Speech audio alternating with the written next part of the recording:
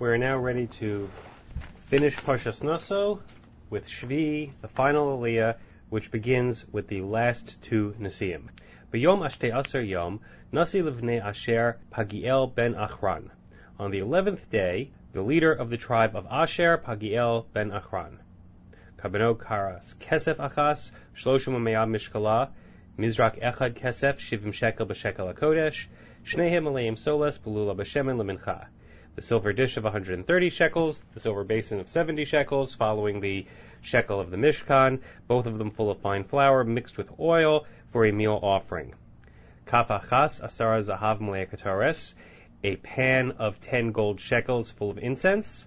Parachad ben bakar, ayal achad, keves achad ben shnaso le'Allah, a bull, a ram, and a first-year male lamb for a burnt offering. Sirizim echad lechatas, a male goat for a sin offering. Ulzevach hashlamim bakar shnayim, elim chamisha, atudim chamisha, kvasim b'nei shana chamisha, zeh karban pagiel ben achran. And for a peace offering, 2 oxen, 5 rams, 5 male goats, and 5 male sheep in their first year. This was the offering of Pagiel, the son of Achran. Yom shneim asar yom, nasi livnei Naphtali, Achira ben Einan. On the 12th day, the prince of the tribe of Naphtali, Achira ben Einan. Karbano karas kesef achas, shloshim u'me'ah mishkala, mizrak echad kesef, shivim shekel b'shekel hakodesh, shneim aleim solas pulula b'shemen lemincha. The silver bowl of 130 shekels, the silver basin of 70 shekels, both full of fine flour mixed with oil for a meal offering. Kaf achas asara zahav mlei ketores, a pan of 10 gold shekels full of incense. Parachad ben bakar, ayal echad, keves echad ben shnaso le'Allah, the bull, the ram, and the male lamb in the first year for a burnt offering. Sirizim lachatas, the goat, male goat for a sin offering.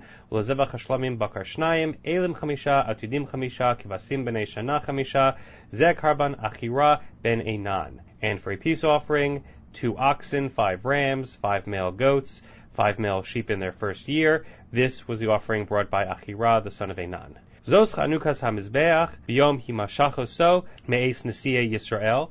This was the dedication offering of the Mizbeach, of the altar, on the day that it was anointed, at the hands of the princes of the tribes of Israel. Ka'aras kesef shteim esrei, 12 silver dishes. Mizrakei chesef shneim asar, 12 silver basins. Kapos sahav shteim esrei, 12 golden pans. Rashi says Ka'aros kesef shteim esrei, 12 silver dishes.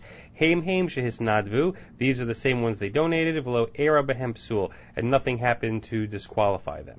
Shloshim u'me'ah haka'ara ha'achas kesef, each silver dish was 130 shekels. V'shivim hamizrak ha'echad, and each basin was 70 shekels. Kol kesef hakelim alpayim v'arba me'os b'shekel hakodesh. All the silver of all the vessels combined was 2,400 shekels, measured according to the shekel of the Mishkan. Looking in Rashi, Ma Talmud Lomar, what does this pasuk come to tell us? Lefi shneimar, shloshim u'me'ah mishkala. In every verse of the Nasi, where it talks about these silver dishes, it would tell us that they were 130 shekels. V'lo perish be'ezeh shekel, but it doesn't say what kind of shekel. After the basins, it said b'shekel hakodesh, using that measurement. But it wasn't clear whether that included the dishes or not. L'kach chazar u'shna kan, u'chlal b'chulan kol kesef hakelim b'shekel hakodesh. Therefore, it wraps everything up together here, and it tells us that all the silver and all the vessels was measured according to the shekel of the Mishkan. Kol kesef hakelim, all the silver of the vessels. This teaches you that all the vessels of the temple were equal in their weight. Shoklan achad echad, v'shoklan kulan ke'echad, lo riba v'lo miet. Whether they were measured individually, whether they were measured together, the weights didn't vary. So they were perfectly weighed and measured. Back in the Chumash, kapos ahav shtei mesrei, 12 gold pans, malei ketores, full of incense, asara hakaf, weighing 10 gold shekels each, the shekel hakodesh, using the shekel of the Mishkan. Kol zahav hakapos esrim u'me'ah. Therefore, all the gold in all the pans combined was 120 shekels. Looking in Rashi, kapos zahav shtei mesrei, 12 gold pans. Lama nemar, why do we need to be told this? Lefish nemar kaf achas asara zahav. Because what did it tell us by each nasi? It said 1 pan of 10 gold shekels. That's a little unclear. He shall zahav u'mishkala asara shkalim shal kesef. Was the pan of gold and it weighed 10 silver shekels? O ena ela kaf achas shel kesef umishkala asara shiklei zahav. Or perhaps the pan was made of silver and it weighed 10 gold shekels. B'shiklei zahav ein mishkalam shaveh l'shel kesef. And a shekel of gold doesn't weigh the same as a shekel of silver. Talmud lomar kapos zahav shel zahav hayu. So this verse and the previous verses clarify that these were gold pans and they were weighed according to a shekel of gold. So now we know. Back in the Chumash, Kol habakar le'olah shnei masar parim, elim shnei masar, kvasim b'nei shana shnei masar, umin chasam, u'seir ezim shnei masar l'chatas. All the oxen for the burnt offerings were 12 bulls all told. There were 12 rams, 12 male lambs in their first year, and the meal offering that accompanies each of these sacrifices, and there were 12 male goats for a sin offering. V'chol bakar zevach hashlamim esrim v'arba parim, and all the oxen for the peace offerings were 24 bulls. Elim shishim, atudim shishim, kevasim b'nei shana shishim. There were 60 rams, 60 male goats, 60 male lambs in their first year. Zos chanukas hamizbeach achrei himashach oso. This was the dedication offering of the mizbeach, of the altar, after it was anointed. So we're now done with the Nesiim. What happened when this was all finished? Ubavo Moshe el Ohel Moed, when Moshe went into the tent of meeting, l'daber ito, to speak with Hashem, vayishma es hakol medaber elav. He heard the voice speaking to him. From where? Me'al hakaparas asher al aron ha'edus. From the covering that was on the Ark of Testimony. Miben shnei hakruvim vayidaber elav. It came from between the two kruvim that were carved into the cover of the Ark, and it spoke to him. Let's look in Rashi. Ubavo Moshe. Shnei ksuvim hamachshim ze et ze. As we say every day in davening, that when you have two verses that seem to contradict each other, you have to have a third verse that clarifies. Kasuv echad omer, one pasuk says in Vayikra, Vayedaber Hashem elav me'ohel moed. God spoke to Moshe from the tent of meeting.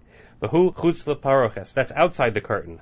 Because of echad omer, and another pasuk says, this one's in Sefer Shemos, I'd have to look up which parsha, V'dibarti itcha me'al hakaparos. I will speak with you from above the cover on the ark. So this pasuk comes and clarifies exactly from where God spoke to Moshe. Moshe ba el Ohel Moed. Moshe would come to the Ohel Moed. He'd come to the tent of meeting. V'sham shomea es hakol haba me'al hakapares. And there he would hear the voice which came from above the ark cover. Mibein shnei hakruvim, from between the two cherubs, the two angels that were hammered into the cover of the Aron. Hakol yotze min hashamayim levein shnei hakruvim umisham yotze lo hamoed. The voice came from heaven to between the two kruvim, and from there it went out to the tent of meeting. Midaber, speaking. Kamo misdaber. Grammatically, he's saying that it's the same as speaking by itself. Kvodo shalmala lo markain. It's out of respect to the Most High that it phrases it this way. Midaber bino levein atzmo, as if he were speaking to himself. Umoshe shomea me'olav, and Moshe overheard it. Vayidaber elav, and it spoke to him. Lemait as Aharon min hadibros. This excludes Aaron from these communications. Vayishma es hakol, and he heard the voice. Yachol kol namuch. I might think it was a low voice. Talmud lomar es hakol. Therefore the pasuk tells us the voice. Hu hakol shenidbari mobasinai. The same voice that spoke to Moshe at Sinai, which was anything but a soft voice. Ukshemagia lepesach haya nifsak, but when it reached the doorway, it stopped. V'lo haya yotze chutz ohel, and it didn't exit the tent. So the voice was confined to the area where Moshe could hear it. That is the end of Parshas Naso. If we want to know exactly what it was that Hashem said to Moshe, we'll have to come back next week for Parshas Bahaloscha. Thank you for joining us. This has been Rabbi Jack Abramowitz, and we look forward to having you with us again on the OU's Shnayim Mikvah.